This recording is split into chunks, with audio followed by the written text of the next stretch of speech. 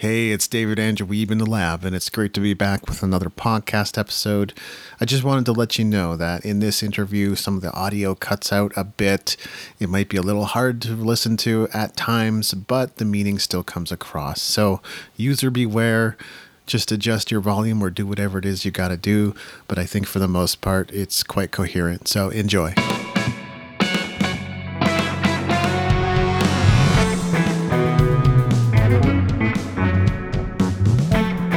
Listening to the New Music Industry with David Andrew Weeb. Today, I am passing the mic with creator of the Fans Media and Industry Attraction Method, arts and entertainment publicist, panelist and mentor at multiple conferences like Canadian Music Week and Indie Week, and multi-passionate artist coach and podcaster, Diane Foy. How are you today, Diane? I'm good. I have a lot of titles. You sure do. I hope that pretty much covers off what we need to get into there. Yeah. The first piece of the Fans Media and Industry Attraction Method, and I love that term method here, is doing the deep work required to determine your authentic personal brand. Why is this so important? Because most artists skip it. And I was a publicist for 18 years, and in the early days, it was kind of, easy to get press for up and coming bands as well as the big celebrities, but it got harder and harder for the up and comers. And you could no longer just, I have a new album out or I have a new music out. That's not enough to get press. And more, it got harder and harder to get press for the up and comers that I loved working with. And I would say, you need to have more interesting stories. You need to have a professional photo shoot. You need social media activity. And then I realized that they don't really know how to do all that. So that's what brought me to coaching. And the personal branding stuff, everyone knows that, I need to be more consistent on social media, or they think, I'll hire a publicist and they'll get me press and that. But unless you know who you are and what you represent and what, is unique about you, you can hire a publicist, you can hire a social media marketing agency, a radio promoter, but you're not going to be happy with the results, most likely, just because you're not giving these people enough to work with. And it's all about connection. So if you think about your favorite artists, you probably love them for more than just their music. You love the way they dress. You love their attitude, their personality, their story. Maybe there's something in their story that you connect to. And there's this whole package. And so going back to that indie artist that says, hey, I have a new single to promote. So does everybody. So what is it about you that you can connect with people? And I'm all about being authentic. And I know it takes some time to kind of get comfortable, kind of putting yourself out there. But the more you do it, the more comfortable you are. And then when you get to social media and you get to publicity, you have a lot more confidence and you know what to share, because, even when I first started coaching, people would be like, okay, when are you going to get to the teaching me social media and publicity? I'm like, but you don't know what you're promoting yet. And, and I can give you all the social media strategies in the world, but you're still going to be at a loss of what to post. What the heck to post?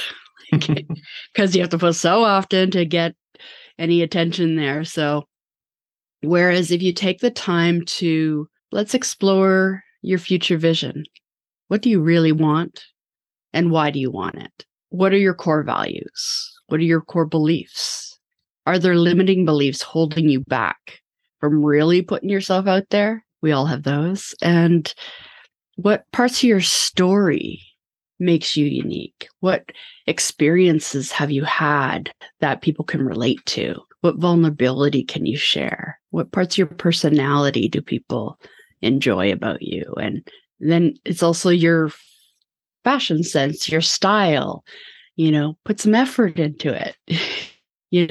Tell a story through what you wear too, and your image, and all of that tells a story that hopefully connects the right people to you. And it's also figuring out who are your ideal super fans. Who's going to be the most, there's going to be, lots of people that love your music, to get those super fans that are going to support everything you do, buy every concert ticket, buy all your merch and support you. It takes that special extra connection. So who are those people that are most likely to appreciate all that you have to offer? Yeah, you explained it very well. And PR, I know it used to be like, let's choose which distribution service to use. And that was about the only thing you even had to think about. And that quickly changed as journalists and media people didn't enjoy receiving spam in their inbox anymore and had to start putting some criteria into place for outreach. So I know that was such a dramatic change with online PR, especially in the last 15, 20 years. Yeah, for sure. And then I think I have branding or personal branding, or let's say artist branding, as a foundational piece to the whole marketing equation as well. Everything that you said, really, I would have to echo. If you don't know who you are, what your purpose is, the difference you want to make in the world, the impact you want to have, then it's really hard to know how to market you effectively. Music for music's sake has been done, and most people don't care. There's just too much music for people to care. Yeah. And also, without your knowing your purpose and your why, it's too easy to quit. Yes. It's hard. It's hard to make a living. It's in the arts. It's hard to get noticed and stand out. And if you're not really clear about what you want and why you want it, it's too easy to quit because it's so hard, you know. But if you have very clear on what you want to achieve and why, what is the why behind it? And we all want to make an impact. Like, think about other people, not just you. Like, what's in it for you? Yes, you enjoy creating, and you love getting recognized for that. But you probably also want to make an impact with your music. And it's like, you all have those artists or those songs that just really changed your life or changed your mood that day and means so much to you. You probably want your music to do that to people too. So think about, what is that impact you want to make on the world, on those ideal super fans? And then the more clear you are, like, I'm a perfect example because I'm an introvert, and there's a reason why all my careers have been behind the scenes. But now everyone has to put themselves out there. Everyone has to be visual and put themselves on video. And I avoided that for a long time. And also even to share about myself and my purpose. But the more you do it, the more comfortable you get and the more clear you are on that purpose. Then when you talk, it's like the passion you have for what you do is contagious. And that's what you want to get to. Absolutely. I've been working from home for 6 years and nomadically for 3 years. If I didn't have a big enough why I wanted to do things that way and to move my life in that direction, forget it. It just would not happen. And even having come to this point, we always think the grass is greener, but guess what? It hasn't been a bed of roses either. So things happen anyway. We all have all us creatives probably have those moments of like, oh, I gotta go get a real job. I need that steady paycheck and benefits, and that sounds really good. But if you're not the type of person who's not gonna be happy, like, yeah, you can get that, but are you gonna be happy doing that? Whereas, might as well take risks and follow what you really want to do. And if you do the work, you'll get there. I like what you said about putting yourself out there as well. I think that's just never been more true. It's like drawing attention to yourself has all, like, you can't climb a rooftop and play a show anymore. It doesn't work that way. It works because it's you too. It works because it's the Beatles. It doesn't work anymore. You have to invite people to be a part of what you're doing. Yeah. Yeah. And you can't be as mysterious as that's right. As Prince used to be. Totally. The second step is to find your social media super fans. This seems like a bit of a leap for me, given the fickleness of social media and how hard it can be to reach audiences organically. So I'd love for you to expand on why that's the next step in your method. I've recently changed the name of that to purpose-driven content, because just even the word social media, and I'm in marketing, it's starting to stress me out. Yes. It's so, again, returning to your purpose of why it's important. Yeah. Like, in order to get where you want to go, you need the fans, media, and industry. And the easiest or quickest way to get that these days, it's online presence. It's your social media. And so you don't have to do it. But if you want to get where you want to go, like that's why, again, knowing your purpose is like, I don't want to do all this social media either, but I really want what I want. And I know my purpose. So I'm going to keep going and push myself, push my comfort zones.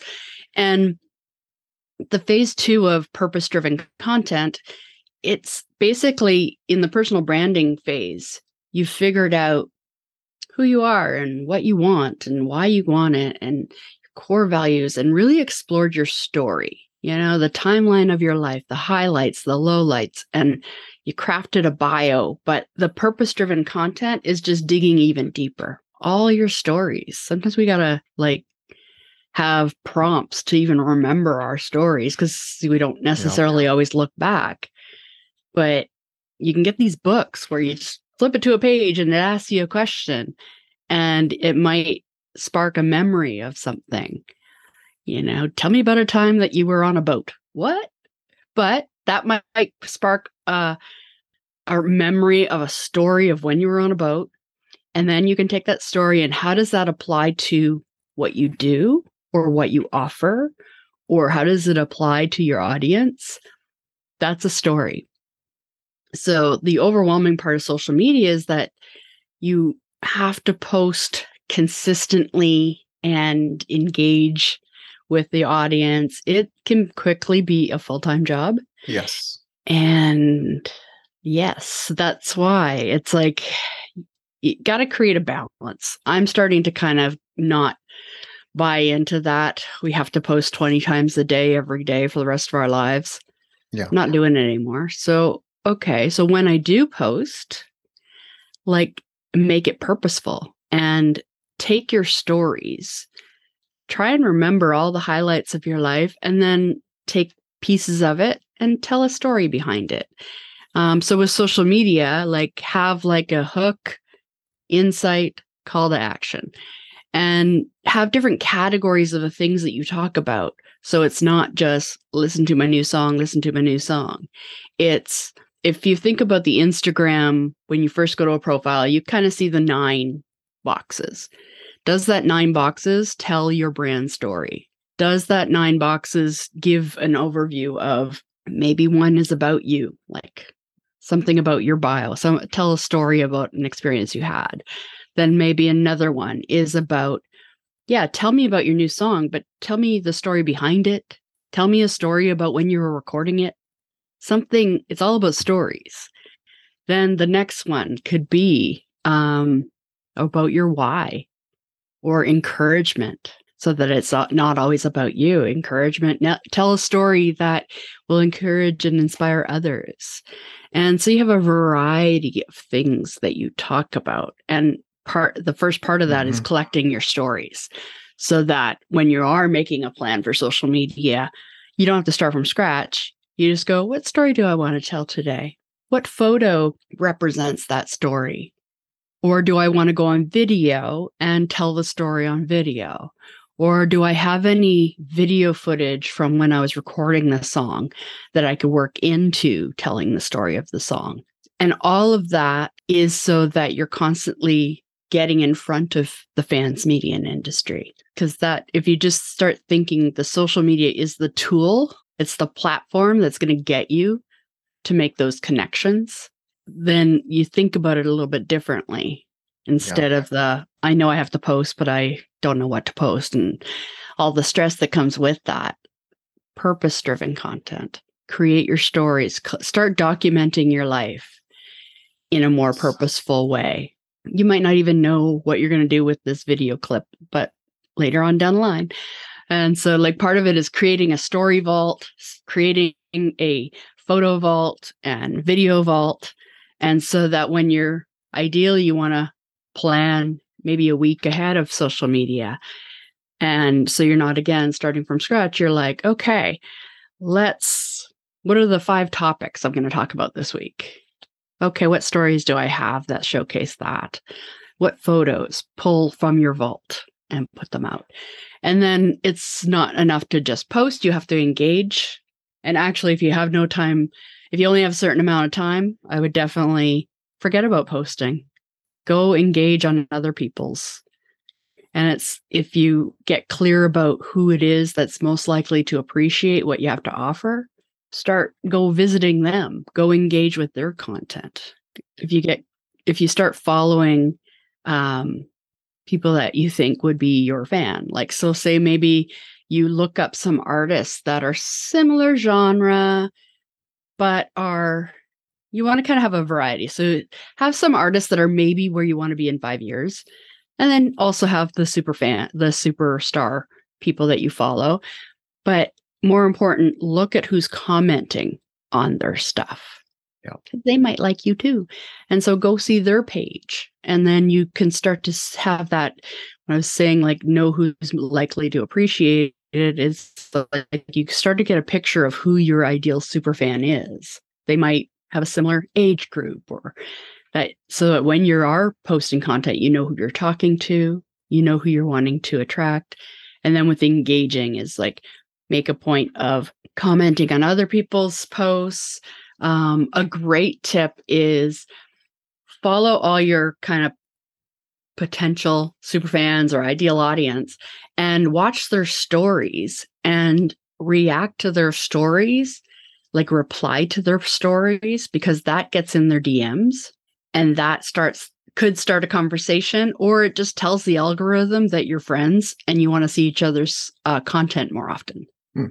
So that's a good one. Is like, if something comes naturally, not a forced reply, but if something comes naturally, like that you want to reply to a story, the more you do that, the more your stuff will get shown to them. And same with industry. If there's certain industry that you need or want to get in front of, make a list of your top 10 industry people that you want to be on their radar, and just make a point of every week, go visit their stuff, go comment on their stuff, engage with them, without any kind of expectation of anything in return. You just want them to be aware of you.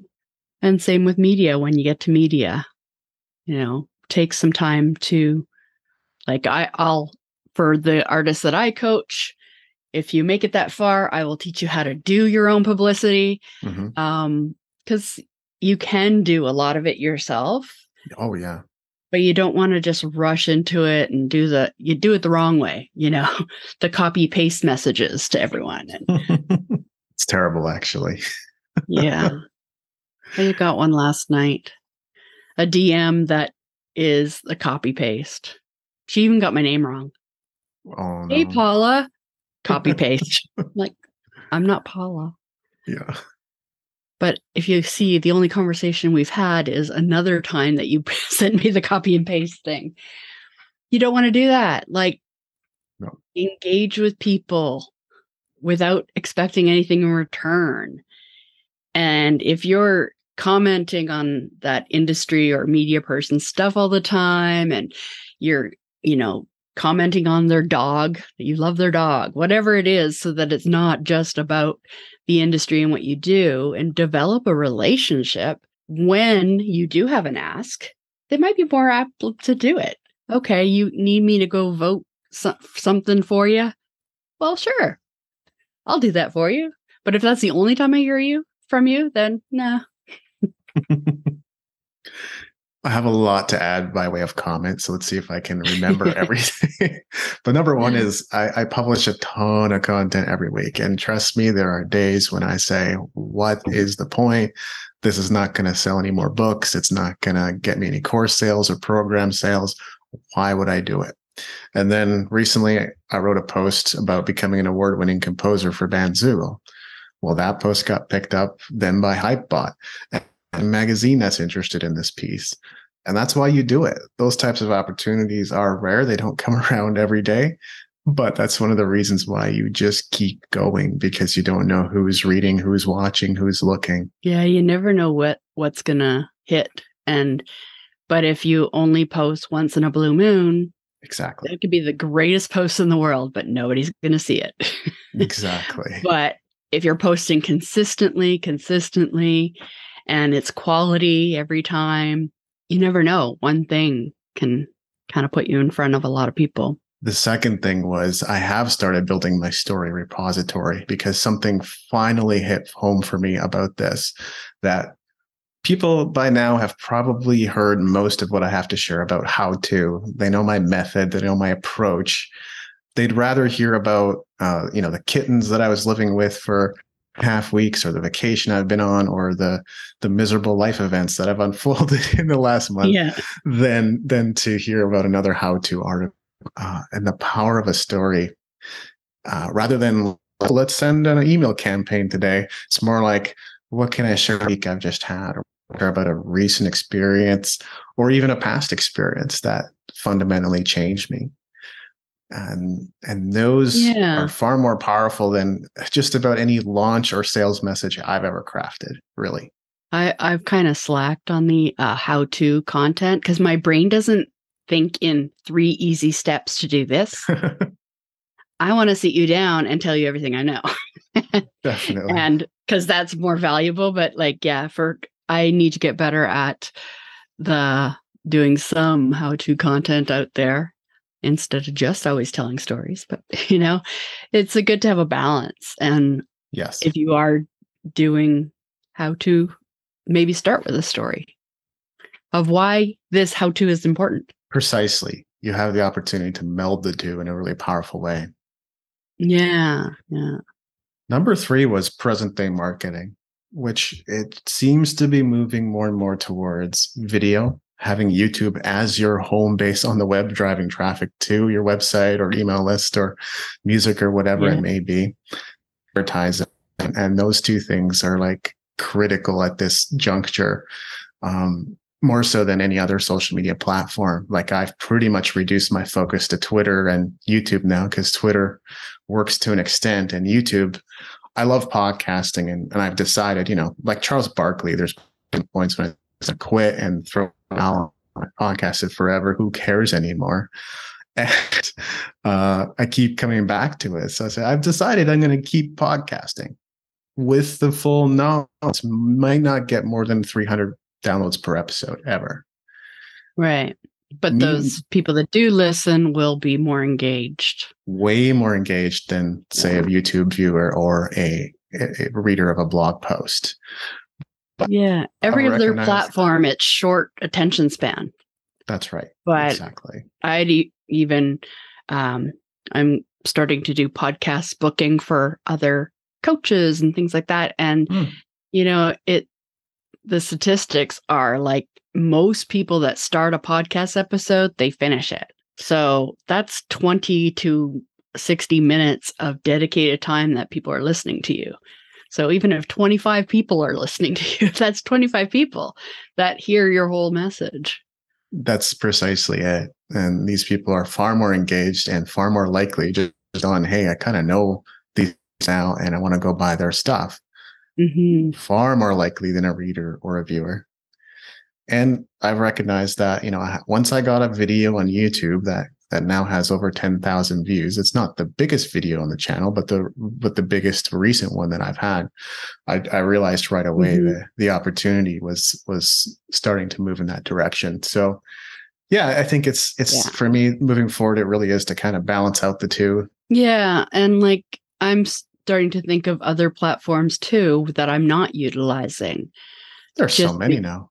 just because like Instagram, like I don't want it to be my full-time job. And people are starting to think about, well, if it's impossible on Instagram, what's less crowded?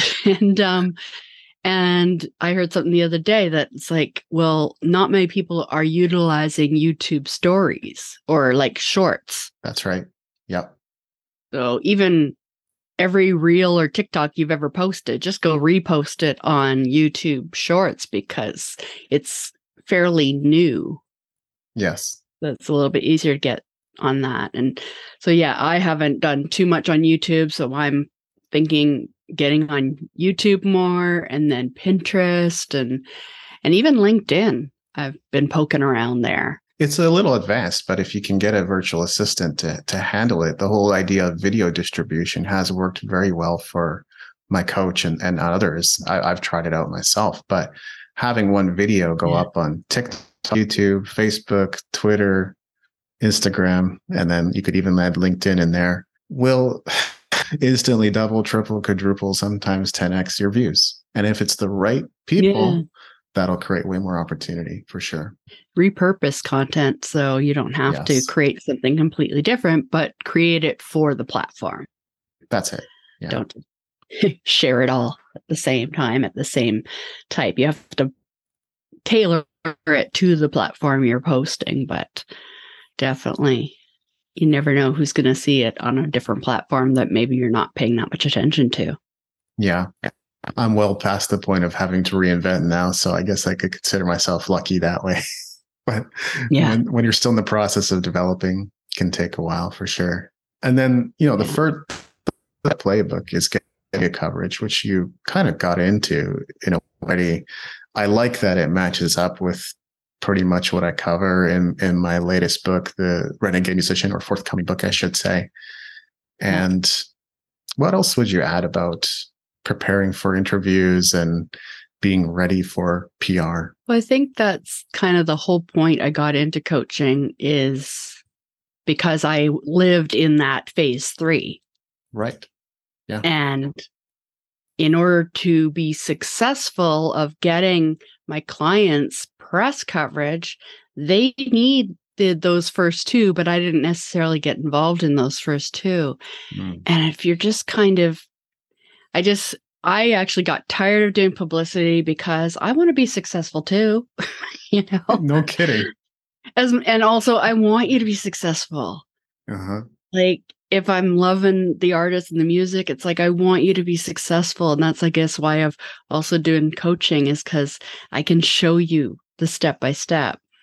But just going from 0 to hiring a publicist. And also I watch so many artists waste their money. Yes. It's expensive. So you're spending thousands of dollars on a publicist, a radio promoter, maybe even a social media manager, so that you don't have to do all that. But then 3-6 months later, you're like, that's all I got for the results. I got some blog posts. Yep. They're not that visited. And maybe I got on a couple radio stations, a couple spins. Maybe I got, some followers on social media, but they're not necessarily my ideal fans. So what did I spend all that money for? And it's too many artists. They want that quick fix. And they think, okay, I hire these people, these experts, they'll get all that for me, but they can only work with what you give them. That's right. And it's hard to pitch, especially now, to say, here's yet another singer-songwriter with a new song and video. The bio doesn't say much other than where you're from, and you play guitar at age 8, and who cares? It's just the same story. And so media, because you also have to think about it on the media side, it's like they get tons of these. Yeah. Tell them a story. And so in my coaching, when we get to the media, it's by then you've already figured out your stories. You've already been putting yourself out there on social media. You've been doing videos. You've been telling your stories. By the time you get to the media, you could just go into hiring a publicist at that point. but you could also start to do some of it yourself. And then when you can't really get any further on your own, that's when you hire a publicist. That's when you hire a radio promoter. That's when you can hire a VA to help you with the social media, or social media manager to help you make it easier for you. That's when the team comes in. And then also that's when the other industry comes in. It's like same with publicity, but an agent is not going to take you on until you're already booking your tours and making money. And if you're not, then they're not interested. Because when it comes to like managers and labels and agents, they don't make money unless you make money. Whereas the marketing teams, you have to pay them. These other industries are even harder to get because they don't make money unless you do. So unless you're touring the world and booking your own shows and making money, it's hard to get an agent. So my plan with this whole method, Fans, Media, and Industry Attraction Method, taking you through personal branding, taking you through purpose-driven content, and doing some of your own publicity. At that point, media and industry and fans are all coming to you. And instead, you're not always pitching yourself.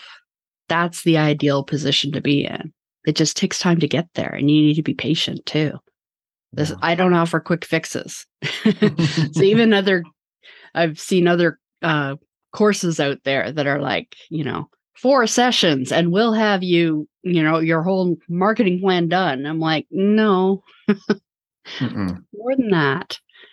Quit wasting your money on the quick fixes. Exactly.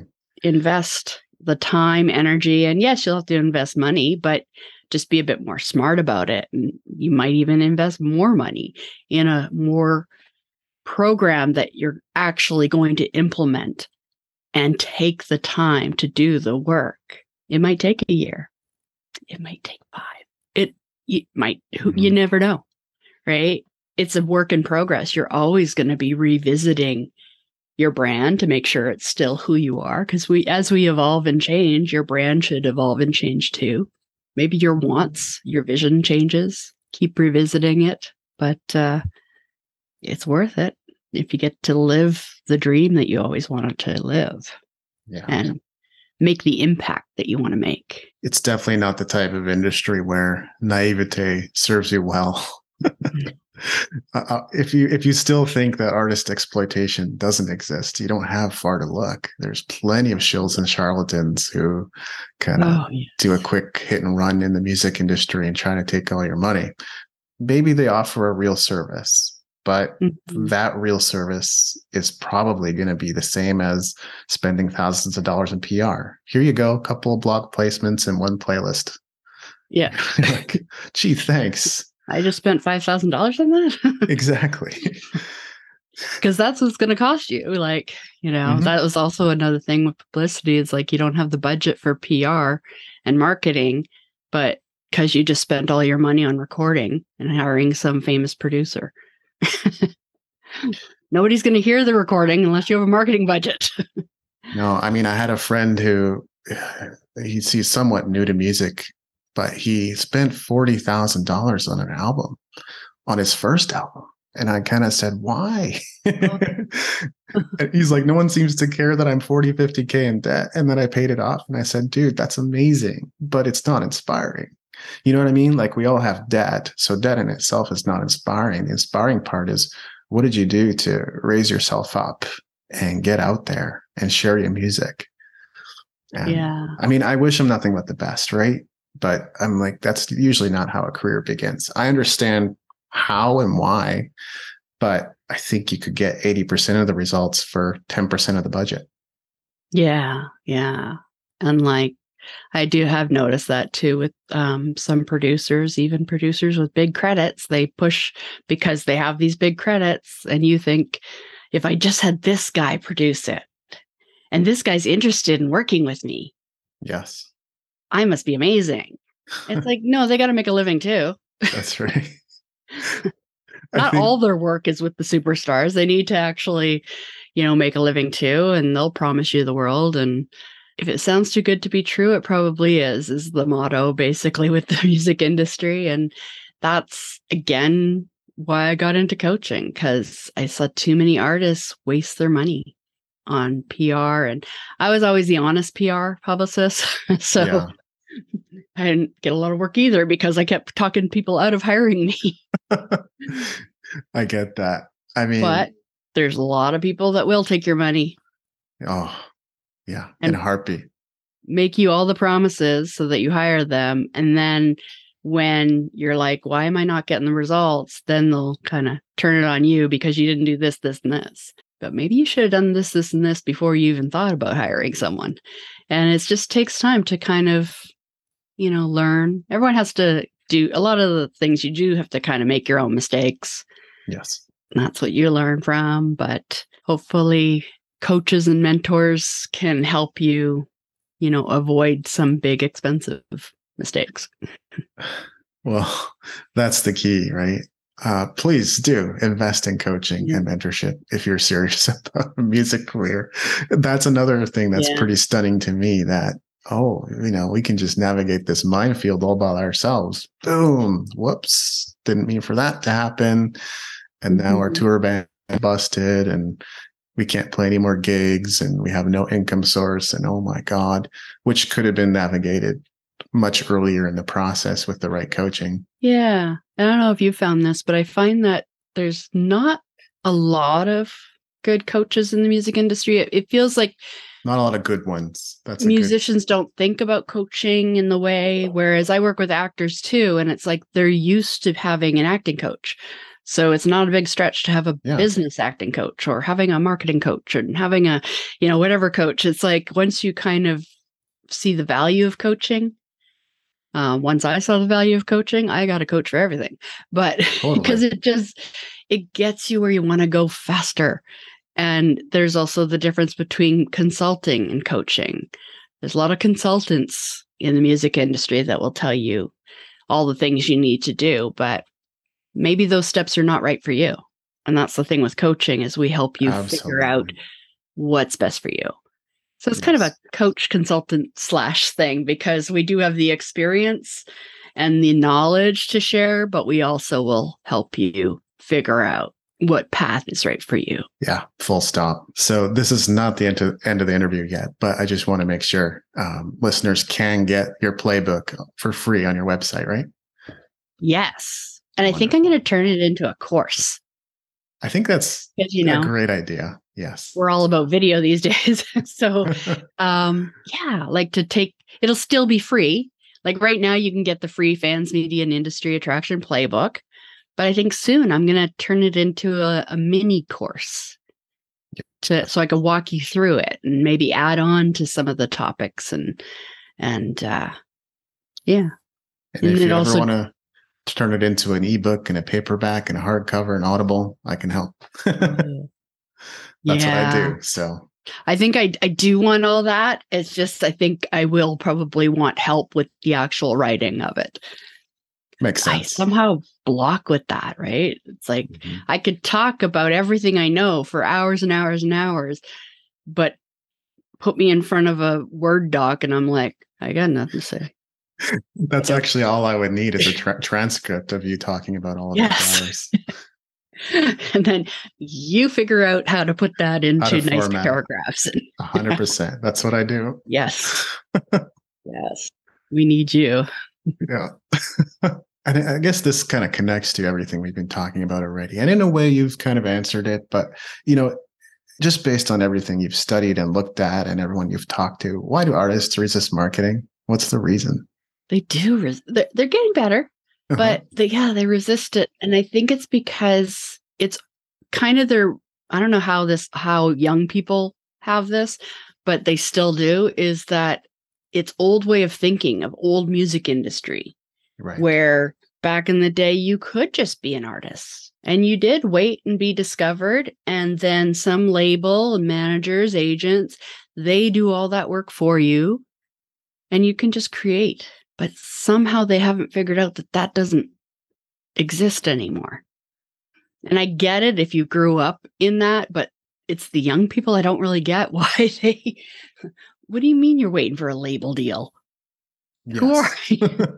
What label? And what do you think they're going to do for you? And Exactly. so I think it's just lack of education.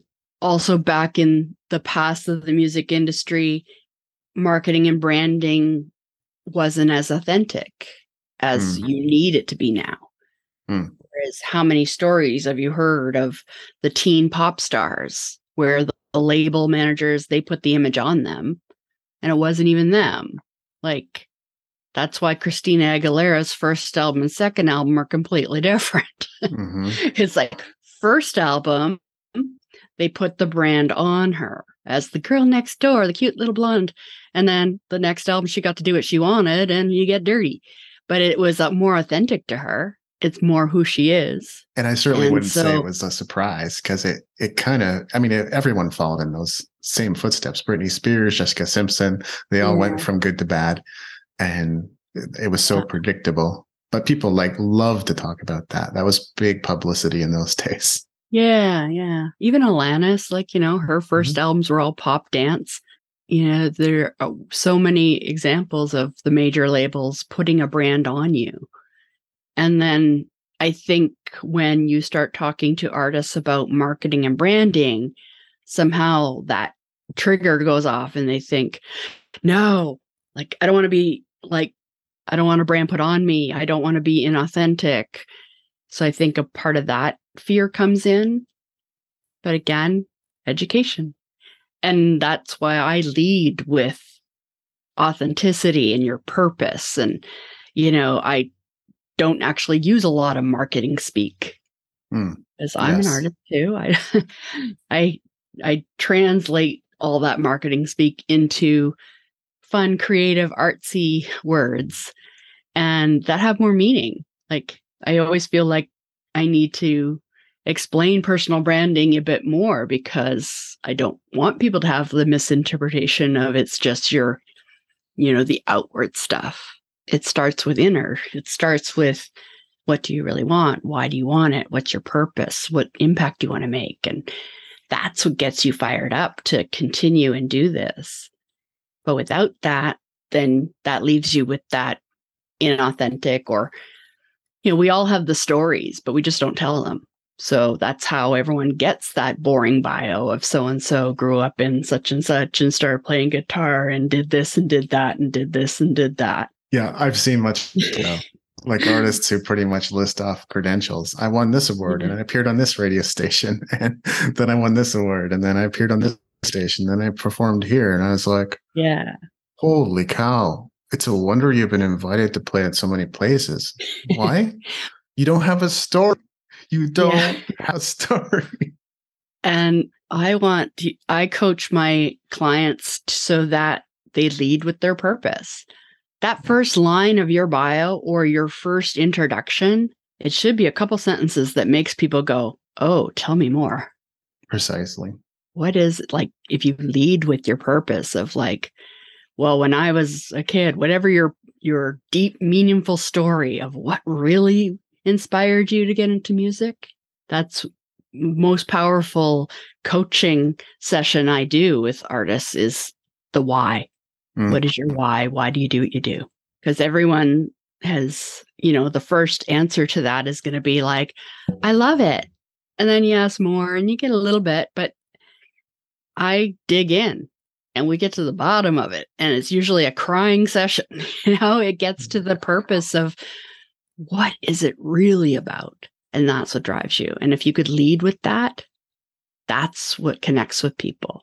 Yeah. And people go, tell me more. It's not the most compelling headline either, ever, but I could say something like, my dad was in a motorcycle crash when I was 13 and I needed some kind of creative outlet to escape from it and to heal from it.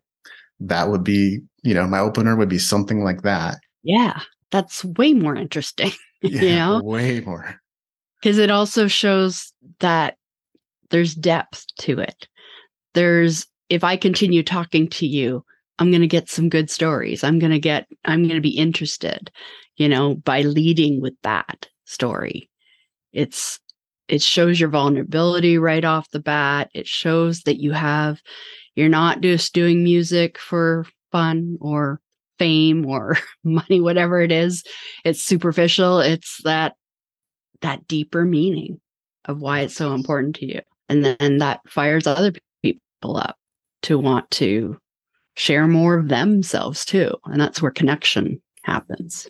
I have a selfish question, although I think ultimately it's going to end up helping other people that are listening. And that would be, you've been a panelist and a mentor at a few different, let's say, notable conferences, which, as we know, have really just been online in the last couple of years. But how would someone like me go about landing more of those opportunities? I've certainly had a few great speaking gigs, but not as much as I would like.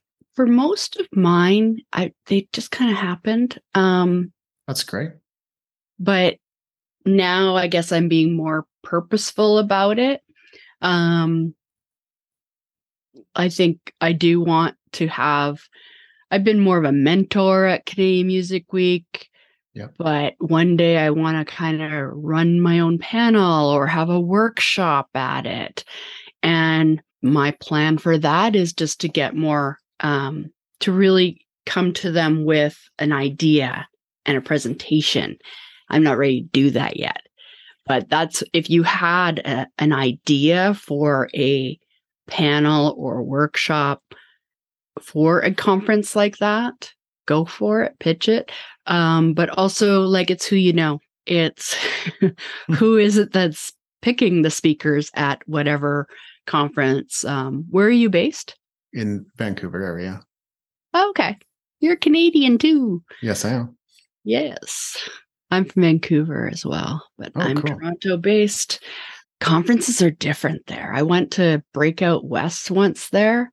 And I'm so used to Toronto where everyone's talking to each other and it's a big networking schmooze fest. And then I went to a conference in Vancouver and everyone's just standing there waiting to get in. No one's talking to anyone. You must have run into all the Albertans, because the Albertans are usually weird like that. And I'm like, don't you want to use this opportunity to, I don't know, industry people in the room, maybe talk to them and, I don't know, get free advice? I don't know. I'm not going to lie. Yeah, so it's different. I had a great time at DIY Musician Conference in Austin in 2019. Oh, yeah. But besides my friends and the contacts that I already had, I was surprised to find exactly the same thing. No one's posting to social media. No one's connecting with each other. I was like, why are you here again? Just to see Questlove? You should go shake his hand and ask him some things, Yeah. Canadian Music Week this past year was actually really cool because it was the first time live in a while, but it was smaller. It wasn't as big as it usually is, which also meant I got to meet and talk to Chuck D, which very cool.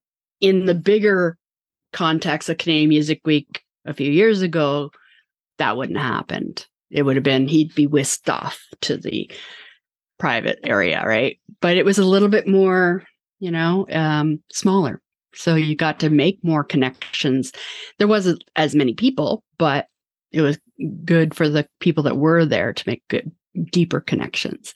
But back to your question, I would just research who is in charge of choosing speakers and workshops at whatever conference or festival that you want to be a part of. Have you been involved with Indie Week? I have talked to Daryl Hers, so I've had him on the podcast. Yeah. So like if you had an idea, I don't know if they still do it. They were doing those weekly things as well. Right. Like come up with a topic and, or we could do it together. We could just say, hey, we want to do a session on marketing and branding and we're here for you, and I could totally do that. I'm sure it'll be an easy yes. And that's a start anyways. Absolutely. And the more you do that, like, is there still a conference or whatever in Vancouver? Breakout West, and is there anything else happening? Obviously, there hasn't been a whole lot in the last 2 years, and I still need to get a little more acquainted with the local flavor. But we're gradually getting back to it. I think travel is starting to open up finally in a meaningful way. So, well, it's also like the same advice that I was giving artists back an hour ago whenever we started, is the same to you. Research the key people, decision makers, and start building a relationship with them long before you ever ask. Yeah. And find them, like make a sheet of accounts on Instagram that you're going to visit every week. Make a point of connecting with them and talking to them and just asking about what they do and be a resource for them. Yes. Like, hey, I thought you'd appreciate this article. I thought you'd find it interesting. Here you go. Be a resource for them. And then down the line, it's a lot easier to say, hey, I have an idea for a panel. Or maybe you don't want to start with that. Maybe you want to be the moderator of a panel they already have in the works, and you could be the moderator. They're always looking for people like that too, to be the host and be the moderator between the panelists. Yeah, I think you're spot on. I recently found a musician coach who was doing, I think, weekly lessons on Discord. So I thought to myself, well, really, I could take a load off your shoulders and offer something one of those weeks, you know? Yeah. Yeah.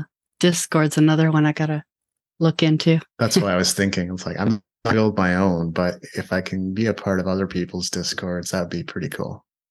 Yeah. And then even if you do have your own, like you have your podcast, like you can also repurpose.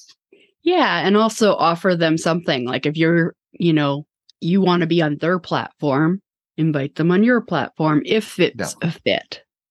And they already have been, incidentally. So yeah. Yeah. So yeah, that's my plan of doing these things. Yeah, it's just being more intentional with it. And I'm creative, multi-passionate. And the thing with multi-passionates is we have a million ideas and sometimes we get a little scattered. And, so we always got to draw it back into, okay, what is my focus? What is my priority? Other things you can write down for future. Yeah, it's so true. I mean, I pretty much refer to myself in the same manner. I don't always talk about it, but besides music, I mean, I write very competently. I speak very well. I've been called one of the best interviewers by some of my friends, maybe not notable, but nevertheless, I'm a great speaker and presenter. I can make videos. I can make audios. There's just so many things. I'm in the process of establishing multiple niche websites again, something I did years ago. So web design, graphic design, yeah, definitely multi-passionate. Yeah. And that's a part of why I really focus on multi-passionates, because the world always tells us that you can't do all that. You do have to focus and you do have to narrow it down and all that advice. And I've just got to the point that I'm rejecting that. And even when I start coaching, they still tell you niche down, niche down, niche down. And I did. But then my favorite clients were the clients that were multi-passionate.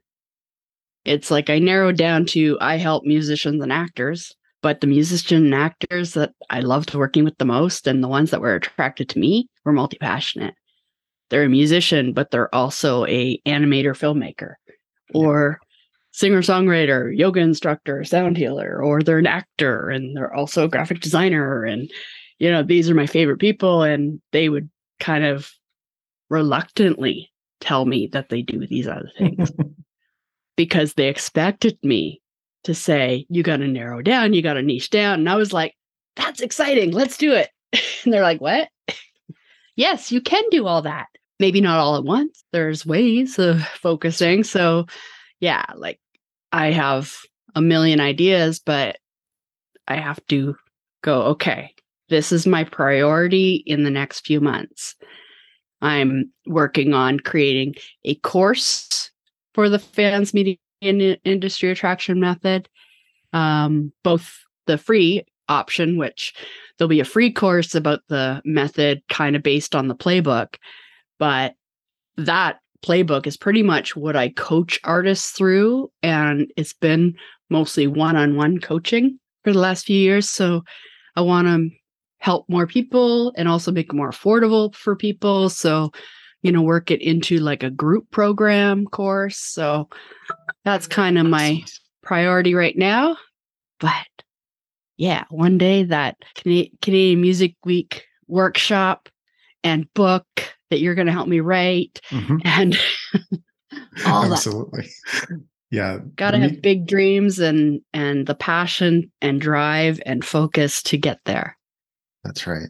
It'll happen. The meme of it all for me is I tried to focus and focus made me miserable. I pretty much do things in 90-day increments now. It's like, this is the campaign. Yeah. Okay. I can focus on a campaign for 90 days. If it means I can prepare 2 books and a newsletter and a members only audios. Yeah. Sure. This is the section of the podcast that is lovingly called Not the Tim Ferriss section, where I delve a little bit deeper into the personality of the guest. And you can provide answers that are short or long. It doesn't matter. What's the last YouTube video you watched? It was probably something today. It's hard to remember, isn't it? What was I watching? It was a how-to for something. I'm always figuring out my own tech. So what am I working on? I'm working on that course platform, and I probably watched a video of how to, what was the last one? Something to do with how to set up your course or insert your content. Something like that. Yeah. I was also probably recording. Oh, you know what it was? Is that I discovered I could do it on Canva. Oh, yeah. That's so right. That I made the slides in Canva, and I was Googling, so how do I screen share, and do I do Zoom? Or I have live webinar, I have a video thing, and then it's like, oh, you could just do it in Canva. And then there was a video on how to do that. And I'm like, well, that's easy. That's right. I just had a friend who made slides for her course in Canva. And you can make it so that your face is in a little circle at the bottom. Yeah. You can do that with Loom as well. Loom is also a pretty great piece of software. Right.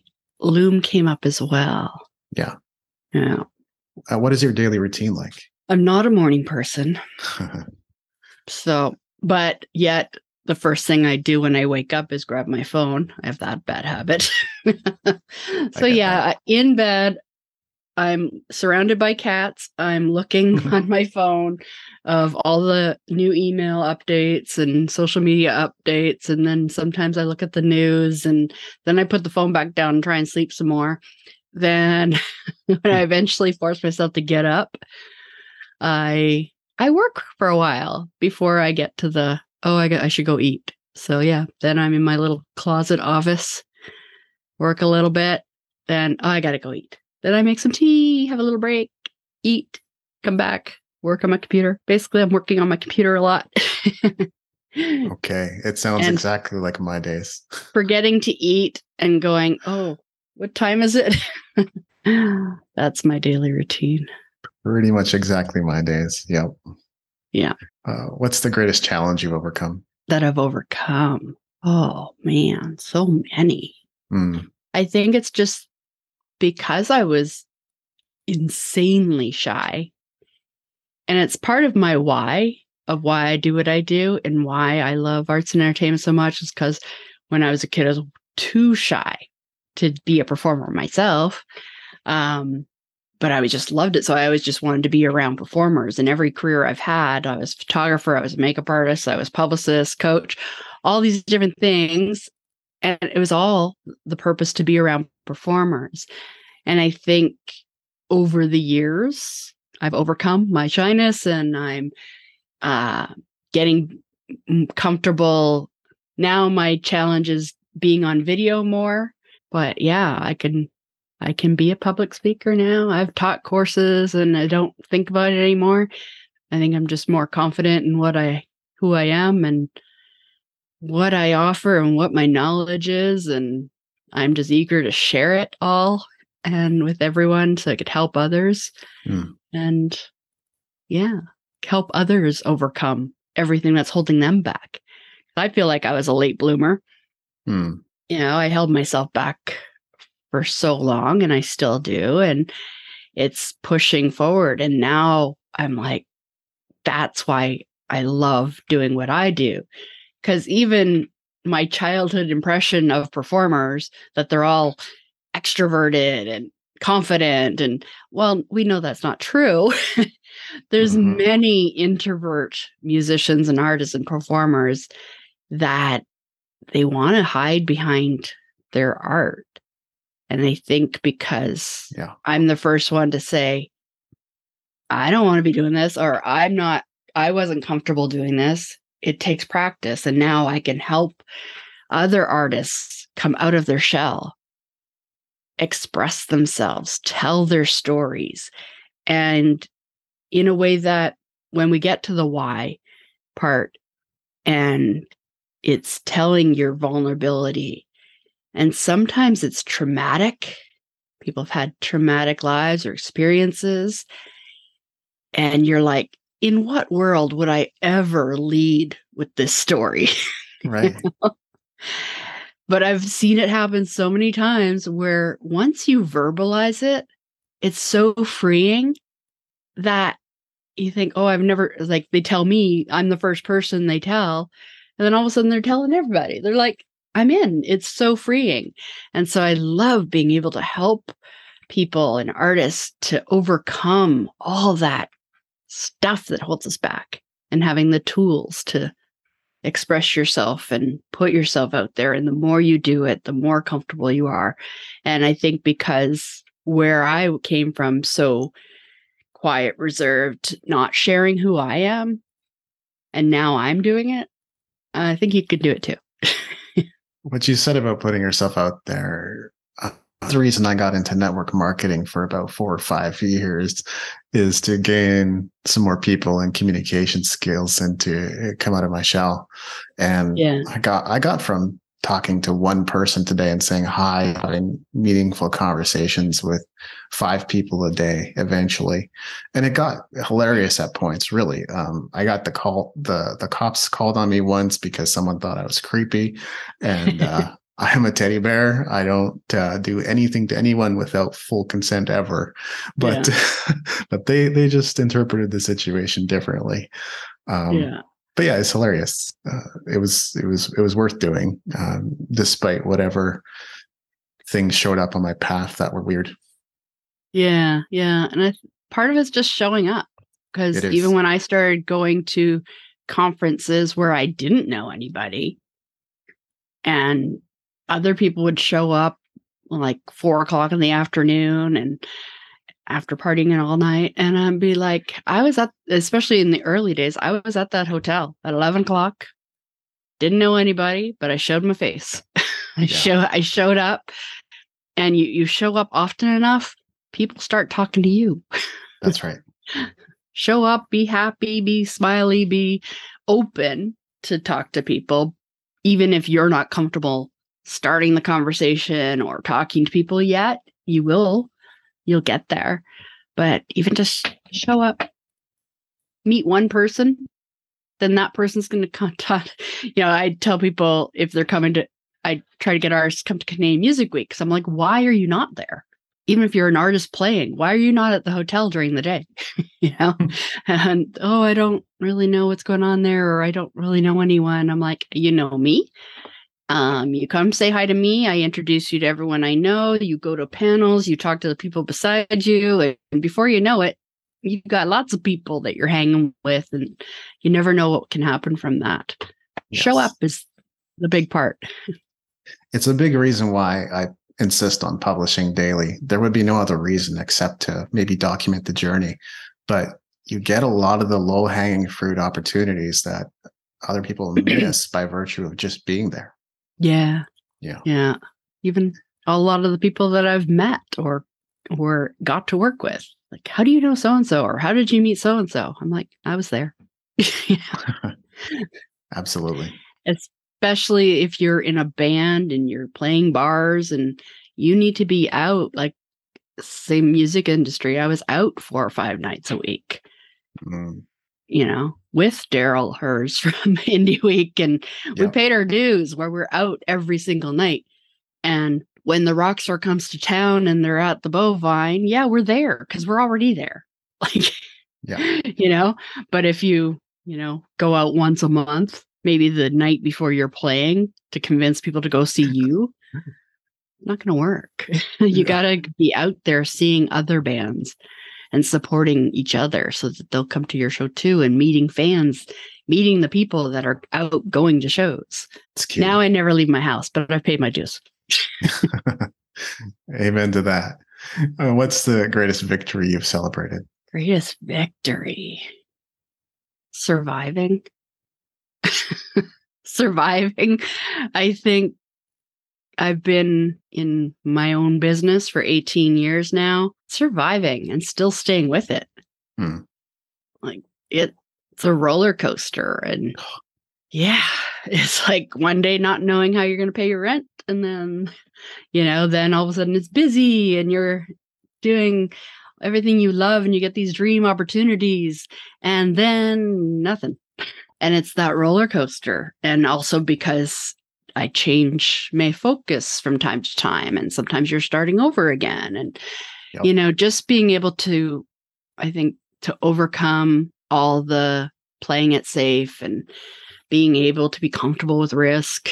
I think that's the biggest thing to overcome, is just to still be chasing my dreams and still be being a resource for artists, which is the whole reason I got into this, is to help artists. So to still just even have more to offer now. Yep. And yes, my cat has joined us. Welcome. Yeah, it's confounding and confusing at times, but 100% my experience as well. I'll see, book sales stagnate for a period and just go, I don't even understand. They was selling pretty steadily for quite a while. And then suddenly it pops up to 10 or 20 sales in a day. And you're like, what just happened? And it's just a repeat. You can't control anything. You can't predict anything. And that's it. It's also focusing on what you can control. Yes. Speaking of books, are there any books that have helped you on your journey? The Artist's Way. There was a book.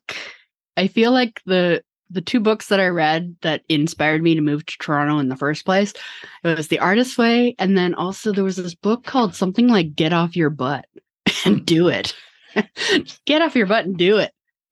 And what else lately? You mentioned Questlove earlier. Yes. I think his audiobook is the best audiobook ever existed. Wow. So no kidding. Questlove, Creative Quest. I got the hardcover copy of the book, I think because I saw him speak somewhere and it was autographed and whatever, but invest in the audiobook because he's a musician and he's a producer and a DJ. He DJs the whole damn thing. Wow.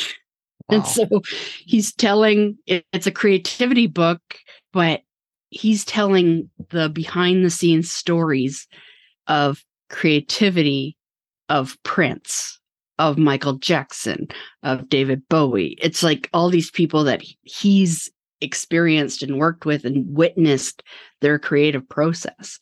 So he's telling stories about these people's creative process, all the while DJing it. It's the greatest audiobook ever. For being multi-passionate, there's Barbara Shear's Refuse to Choose. There's another book called The Renaissance Soul. Those are two books that I feel are the Bibles of multi-passionates and multi-potentialites.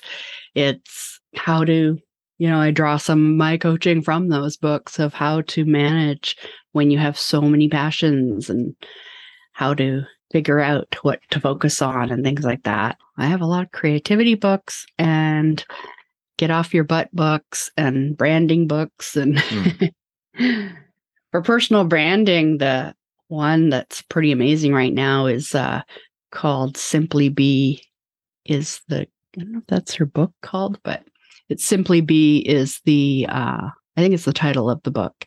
And that's her marketing agency. It gives a kind of an authentic view on personal branding, and some of the things that I talk about too had a similar view on personal branding. Yeah, those personal libraries are so key. Well, we've gone well over an hour, so thanks for your time and generosity, Diane. Is there anything else I should have asked?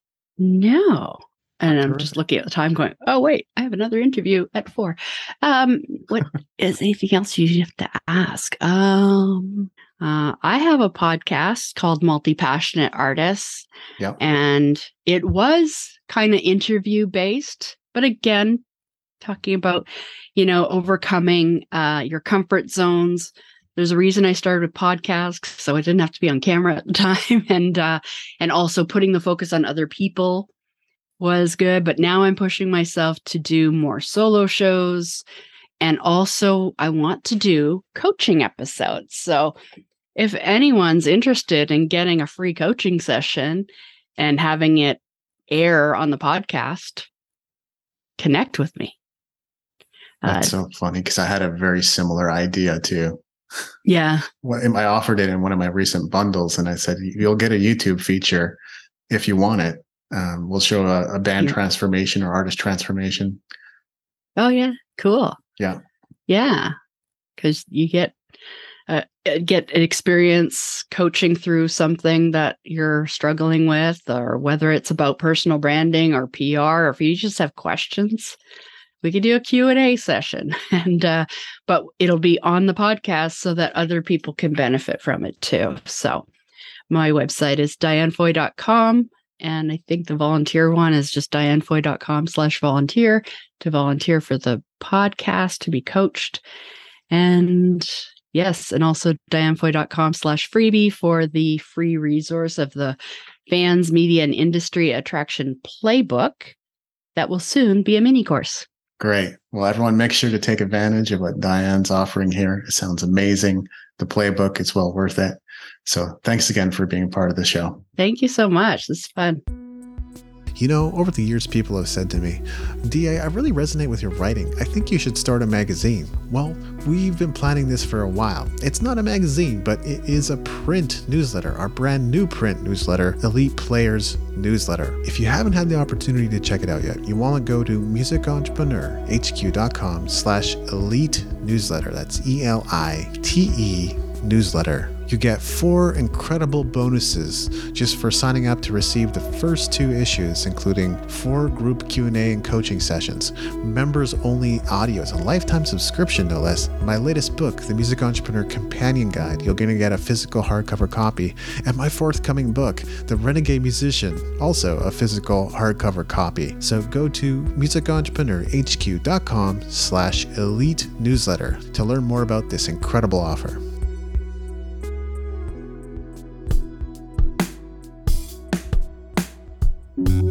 Thanks for listening. The opening theme, closing theme, and closing segment ambient music was created by Brian Bob Young. If other music was used in this episode, it's credited in the show notes at musicentrepreneurhq.com. Please leave us a rating and review in iTunes to help us spread the word about the show.